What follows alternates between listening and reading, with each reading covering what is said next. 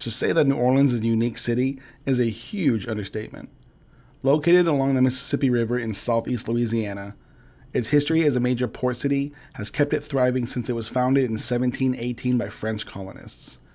Being a port city, many cultures have found their way into the bayou over time, and you'll find life in the city absolutely brimming with variety. The Big Easy is world famous for its Creole cuisine, which itself is a blending of cooking styles from cultures that pass through its city streets. We're talking West African, French, Spanish, Caribbean, traditional Southern, and Native American. Creole, or less formally Cajun cuisine, is based on its own holy trinity of ingredients: onions, celery, and green peppers. Gumbo is one of the most popular examples of a Creole dish, and for good reason. It's basically a variation of a meat stew, but instead of beef roast, carrots, and potatoes, it's packed with any combination of shrimp, crab, crawfish, spicy sausage, alligator, duck, deer, or wild hog. Seriously, I can't say it enough. Alligator, if you haven't tried it, you need to. It is so good. The dish is seasoned with dried and ground up sassafras leaves called filet powder and served over rice. The African colonists would contribute okra to be part of the dish, and Native Americans were the ones who showed us the use for sassafras leaves, which gives it that earthy, savory flavor that's a staple in pretty much every Creole cuisine. From the Spaniards, we got peppers and tomatoes, as well as spices that were brought over from the Caribbean. The French stylized the dish as a thick roux over a less watery preparation, and the Italians obviously decided to kick it up a notch with some garlic. Bakeries and kitchens in Louisiana were predominantly owned by French and German immigrants, and eventually, buttered French bread became an essential part of a plate of gumbo, with a side of German-style potato salad. It kind of reminds me of that story about the guy who brags that he can make the world's best soup with just a rock in his hand. He goes around town and tells everyone that he's planning to make this perfect soup, and all he has is a stupid rock in his pocket, so they all feel bad for him. And little by little, everyone in town gives him a few ingredients, and in the end, he's got this heaping pot of this amazing soup that, in reality, the whole town contributed to. And we're just talking about the gumbo. I haven't even talked about jambalaya, dirty rice, crawfish boils, or Cajun boudin. Jennifer, if you're listening, Crystal and I still, to this day, obsess over those boudin balls you made when you had us over for dinner from years back. Oh man, I'd love to have some of those again. But moving on, Creole itself is a name that is specific to the descendants of the Louisiana colonies before the U.S. purchased the land from the French and Spanish. The majority of those colonists varied from origin from Africa, France, Spain, and native tribes. The Creole folk embraced their origins, and a little bit like the folks up in Quebec, you can still hear traces of a French-based language among the locals. However, according to a recent survey, today less than 10,000 people fully speak the Creole language. The majority of them obviously still live in Louisiana, mostly in secluded or more rural parts of the state, or amongst those in the community who have deep roots in the area. Creole is actually considered an endangered language because it's so dramatically running out of people who are fluent. But then there's also the music. Another perfect example, listen to me. Another perfect example of how cultures can collide to make things wholly unique and awesome. When you think of New Orleans, you may think of blues or jazz music, and you wouldn't be wrong. But you should also be thinking of another genre that was born and bred in the swamps and bayous, and that's Zydeco. Zydeco is a type of Cajun music that incorporates blues, jazz, and straight-up swamp music that uses a full range of instruments, like washboards and spoons, accordions and jugs, as well as traditional instruments like pianos, flutes, fiddles, guitars, brass horns, and percussion. Zydeco is often sung not just in English, but in colonial French and Creole as well, or it can be, more often than not, purely instrumental. Zydeco is one of those genres that doesn't really travel that far from its place of origin, even more so than, let's say, Mexican corrido. If I were to mention a few performers like Clifton Chenier, Buckwheat Zydeco, Buzu Chavis, or Rockin' Dopsy, you probably won't know who I'm talking about, unless you aren't a little more than familiar with the genre. Over in the UK, there was this band in the 1970s called Mungo Jerry. They touched a little bit on trying to recreate that folksy Southern American Zydeco sound with that one song, In the Summertime. I personally like that song. It's fun, it's uplifting, And even if it misses the mark just a bit, I'd give them credit for their efforts still. But I couldn't really get into this topic today without going over some of the history of one of the most unique cities in the country, and I barely grazed the surface at that. But after all, this is the human delicatessen, and that means we're not going to be talking about the great things you can see and the food you can eat in New Orleans. This episode is about a serial killer who broke into people's homes in the cover of night, and he would bludgeon people to death with an axe or cut their throats open with a straight razor while they slept. He would steal nothing and kill without clear motive or mercy. He didn't hold a personal grudge, and the crimes weren't driven by money or sex. To all of those who were familiar with the story, he seemed simply to enjoy the killing. He was never caught or was never identified. The killer, dubbed the Axeman, operated in New Orleans from May 1918 until October 1919, so it is very unlikely he'd still be around today. His attacks, though, were so savage and brutal that it seemed like every one of them was driven by some personal rage, even though the victims seemed random and without any association to each other. The only thing that could quiet his murderous beast inside of him from killing and painting the room red with blood was, oddly enough, jazz music. At least, that's what he told the newspapers. So, hello and welcome back to another episode. I'm Chris, your host, and now that we've familiarized ourselves a little bit with New Orleans, maybe just a little better than before, let's get into it and talk about its most famous serial killer.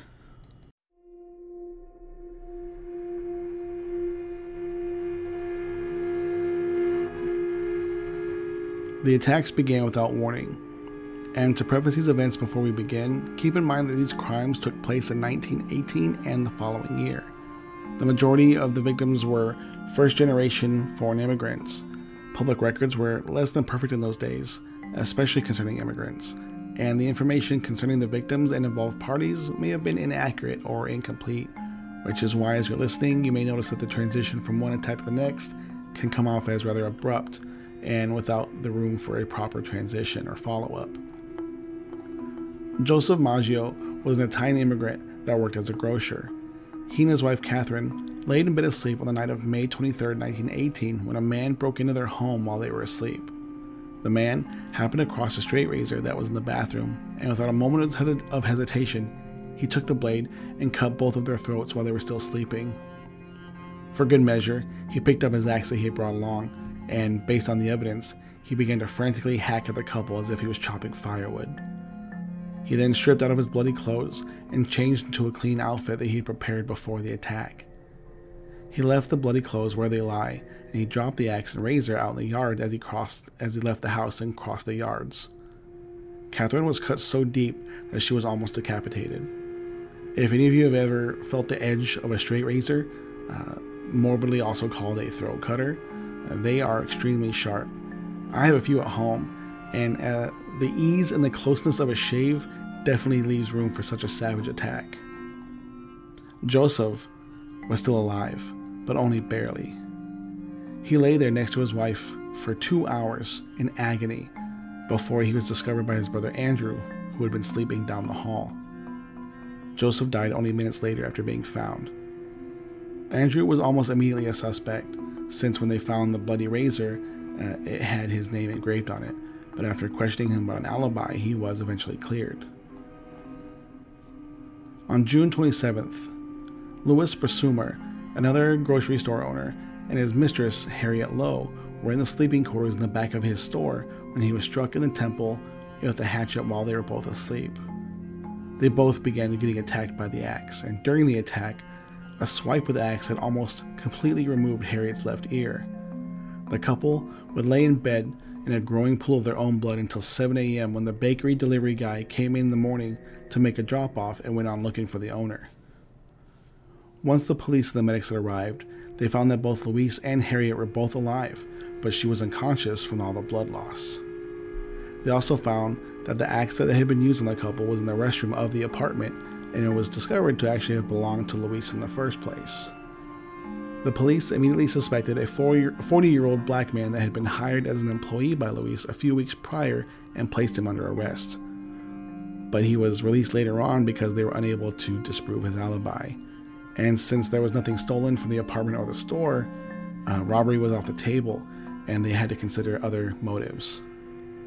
It gets a little messier too.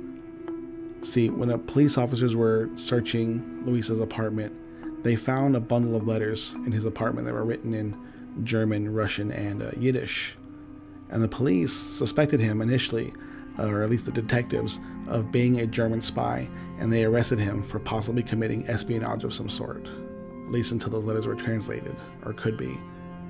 He was released just 2 days later, and the lead investigators who pushed that theory that he was a spy were immediately demoted to desk work for unacceptable police policies. But Luis was arrested again in August, just after Harriet, his former mistress, had kind of made herself the center of attention in the media by making several false claims to the newspapers and suggesting that Luis was actually a spy in the first place. Once the police had revealed to the public that Harriet was Luis's mistress and not his legal wife, which was kind of a scandal. He was married, but they were separated. But back in those times, being someone's mistress and not being a proper wife was, I guess that's synonymous with being a floozy back then. It's just a part of the times. Anyway, this would be an insult to her. And as a response to that, she would publicly begin insulting the New Orleans chief of police, basically bad-mouthing him, making her own theories about his behavior, and she refused to cooperate any further as far as how the crime went. Around that same time, actually, not long after, Harriet was actually dying from an infection she had gotten from a botched surgery, from trying to correct some of the injuries she had gotten. And as she was dying, she still claimed that it was Luis who had attacked her because he had threatened to kill her with the axe about a month prior. Apparently, the cops who bought her story in the middle of her delirium were the same two idiots who thought the grocer was an international spy for the Triple Alliance. I can't confirm that, but it sounds like it. But because despite Luis being attacked as well, he was arrested for murder, and by extension for causing the death of Harriet Lowe, and would serve 9 months in prison during the trial until he was finally acquitted after the jury only took 10 minutes to deliberate. It's a gross mishandling of justice. Just think that hearsay can cause a man to be locked up for 9 months without a shred of evidence. 4 days after Luis was released from jail, this would have been about August 5th, 1918, 28-year-old Anna Schneider, who was at that time 8 months very pregnant, woke up from her sleep at her apartment and briefly saw a man standing over her bed before she was repeatedly hit in the face with a blunt object and lost consciousness. She wasn't found until after midnight, when her husband came home from working a late shift. She looked like a wreck, and her face and her scalp had been covered in lacerations and blood, but she was alive. She couldn't recall anything from the attack, and gave birth to a healthy baby just 2 days later, at least on a lighter note. She had apparently been beaten with a table lamp that had been inside the house. A suspect for the arrest was arrested for the crime, and when police had approached the man, he immediately fled. He just took off. But he was eventually, when after some questioning, was released when he had a solid alibi, and he confessed that the reason why he ran in the first place was because he was an ex-convict, and he was used to some level of police harassment and being pinpointed for any crime that they could conveniently match him for. On August 10th of 1918, Joseph Romano, an elderly man, was living with his nieces Pauline and Mary. In the middle of the night, on August 10th, the two women were woken up by the sound of some kind of commotion coming from their uncle's room. When they went to check on Joseph, they were momentarily shocked to see a dark-skinned, yet not necessarily black, heavy-set man in a dark suit with a hat cocked to the side, and they saw him bolting from the room in a panic. This would have been the first and really only solid look at the supposed Axeman, who he had been dubbed in the papers by then. They found Joseph still conscious, but suffering 2 gashes to his skull from the attack. Just like the previous attacks, a bloody axe wound was found in the yard of the Romano property. Joseph seemed to not be too bad worse for wear after the attack, because he was even able to walk himself to the ambulance vehicle. But at the hospital, he would unfortunately pass away a few days later from the severe head trauma that he had sustained. The Axeman had entered the house by quietly chiseling away at a piece of the back door panel, and then proceeded to ransack the house on his way to Joseph's bedroom. Since Pauline and Mary had interrupted the Axeman during the attack, that might explain why, despite evidence of the house had been rummaged through, nothing was actually taken. And I think it stands to reason that the two women might have narrowly escaped being victims as well if they hadn't woken up and interrupted his plans. And then things were quiet for almost a year. Things began to quiet down in New Orleans, at least in regards to the news about a certain axe-wielding psychopath. Unfortunately, though, that wouldn't last forever, because on March 10th of 1919, the killer found himself wandering the streets of Gretna, a suburb of New Orleans that lies on the other side of the Mississippi.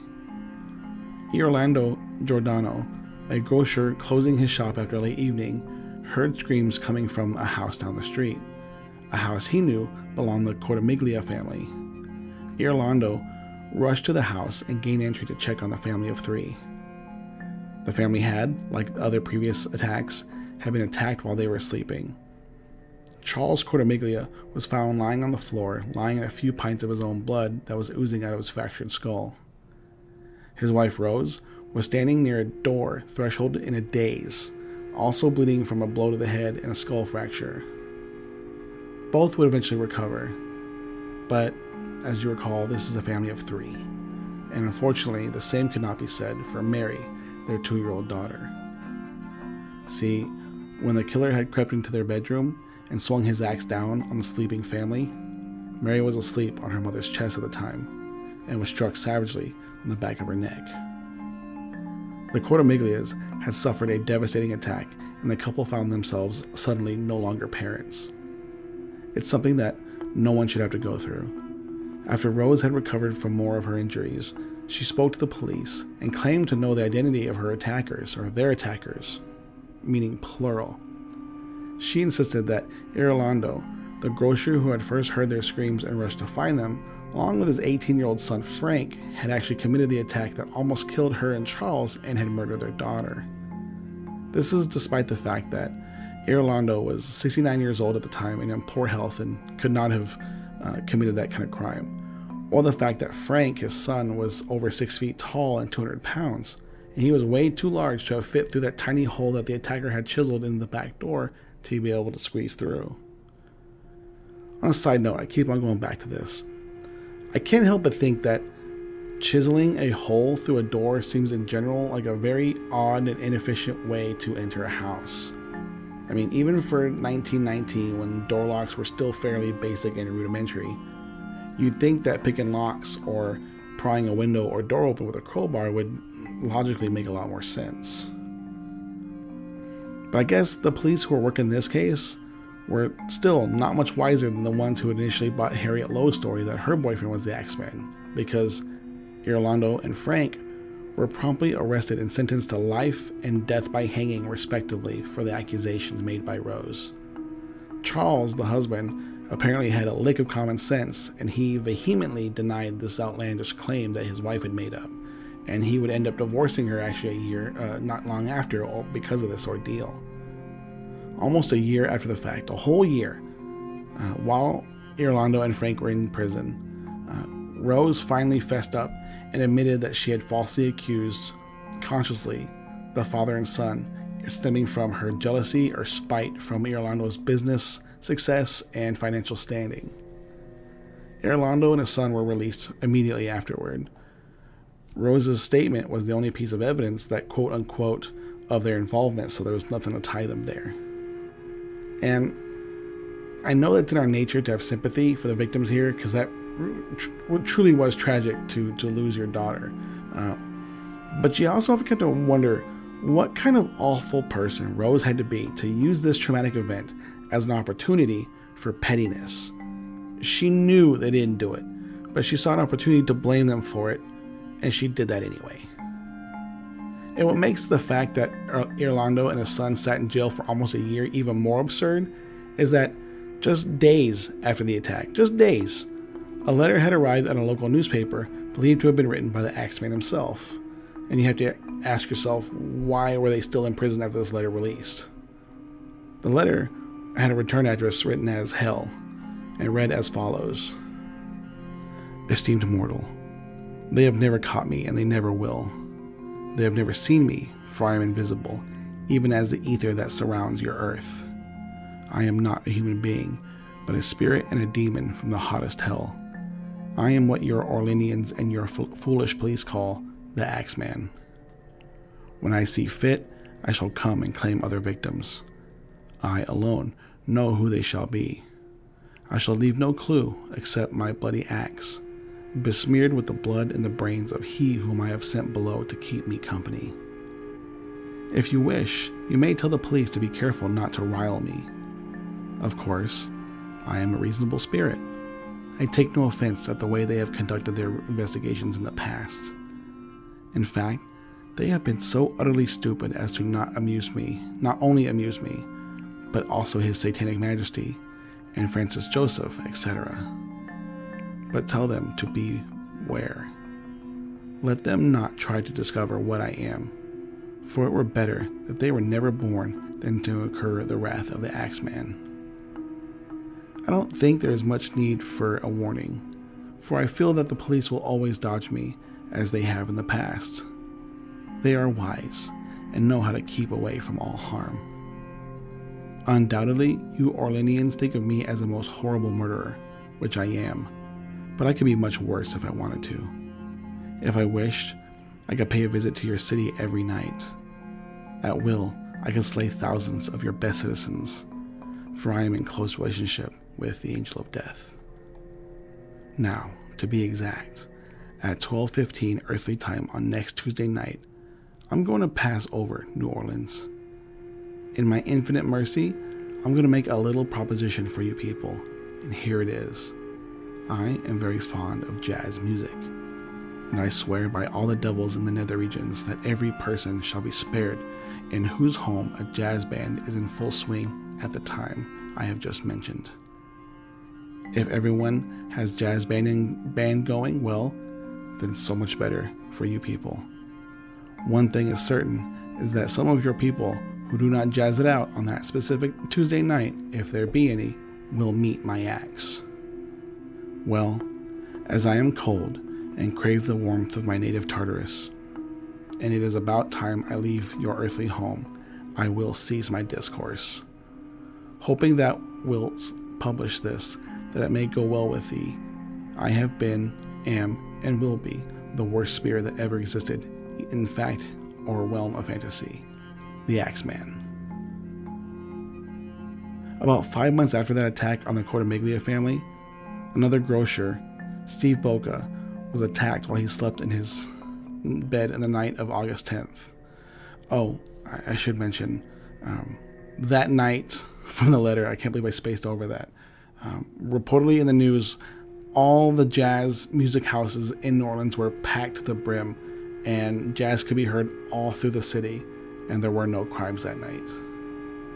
But back to August 10th.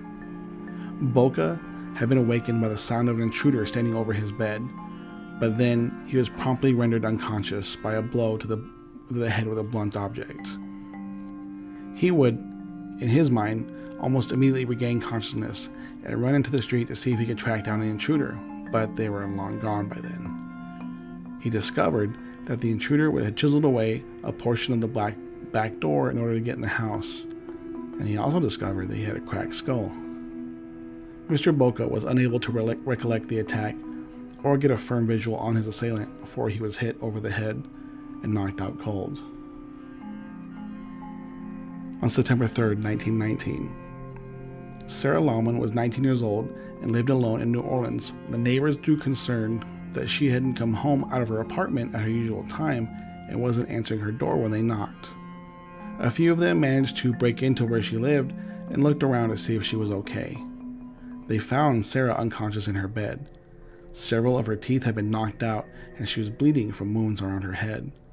There was no back door to chisel, though, and she had left her window open before she went to bed, which was how the attacker was able to get inside. Outside in the yard, another bloody axe was found discarded in the grass. Sarah survived the attack, but unsurprisingly, she could too not recall any of the details of the attack. The last murder attributed to the Axeman was committed a month later, on October 27th of 1919, when the unnamed wife of Michael Pepitone, I think that's how you pronounce that, was awakened to the sight of her husband being attacked by an axe-wielding man in a hat and coat. At her alarmed response, the Axeman was spooked and fled the scene without turning his axe onto her. The blows that Michael had received were reported to be so savage that blood had covered much of the bedroom walls. Although Michael was killed in the attic, I don't even know why I said that. Although Michael was killed in the attack, lucky his wife and 6 children remained unharmed. Again, no details were able to be collected on the notorious Axeman's description. Remember how earlier when I said how poorly public records were back in those days? And you might ask yourself why I'm not mentioning the name of Michael's wife. That's because even in the newspapers that wrote about this last attack, she was only ever mentioned as the woman or the wife of Michael, and was never officially recorded in the media, though it was speculated and not confirmed that her name was Esther. Now, as far as suspects go, there was a suspect that was mentioned in the papers back then, and the name has been carried down the decades by a man by the name of Frank Mumfree, who may have gone by the alias Joseph Mumfree. So Mumfree, a common name for the region. The story goes that Mumfree had a criminal history around New Orleans that may have had ties with organized crime in the area. Mumfree was also known to have serious axe to grind, unintentional pun, not intended, against the immigrant population in the city, which may explain why all the victims were Italian immigrants. A story ran in the Los Angeles newspaper in 1920 that a man known by the name of Joseph Mumfree had been shot to death by the widow of Michael Pepitone. While that sounds like a nice ending, full disclosure though, we can only take it with a grain of salt because, again, public records being what they were, there is no official public record of a man by the name of Mumfree being killed or assaulted in LA, and no arrest records for a Miss Esther Pepitone exist.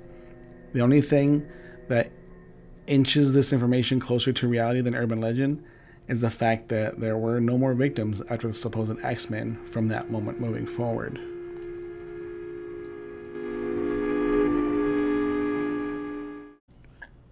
And that wraps it up for America's own version of Jack the Ripper. The Axeman was never caught, and it's likely he disappeared into the shadows just as silently as he arrived. Or perhaps maybe he returned from hell from whence he came, if his letter was an admission of his true form.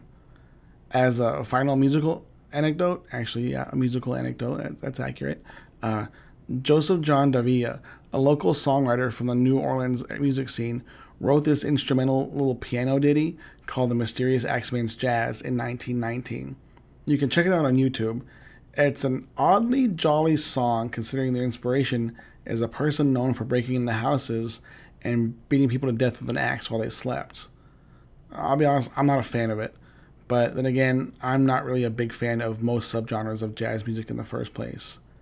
For my opinions, this professor I took for rhetoric called me a Philistine for not liking music where a dozen musicians are all playing different solos at the same time. Sorry, Mr. A, it's just not my thing. You don't need to be an asshole about it. Next week, we're going to talk about the murder of Bobby Kent, whose execution-type murder was planned for weeks by people he would have considered his closest friends. But you don't find yourself murdered by your friends without there being a reason for it. It's not really done on a whim. So we're going to take a look into the friendship dynamics between these barely adult kids from Florida and talk about what may have driven 7 of them to conspire to take part in the stabbing and beating death of one of their own. It's going to be one of those episodes where, by the end of it, you might feel a little conflicted on where you stand with things. I hope you guys are all doing okay, and you're taking good care of yourselves. And if you decide to put on a little jazz music before you go to bed tonight, I won't judge. Remember to like, share, subscribe, and all that jazz, see what I did there, to the Human Delicatessen podcast, available on Spotify, Apple, and Anchor. Feel free to drop me a comment or any ideas you have for future episodes on the Human Delicatessen Facebook page or at my email, thehumandelipodcast@gmail.com. And remember, y'all be excellent to each other. And we'll talk again next week. Adios.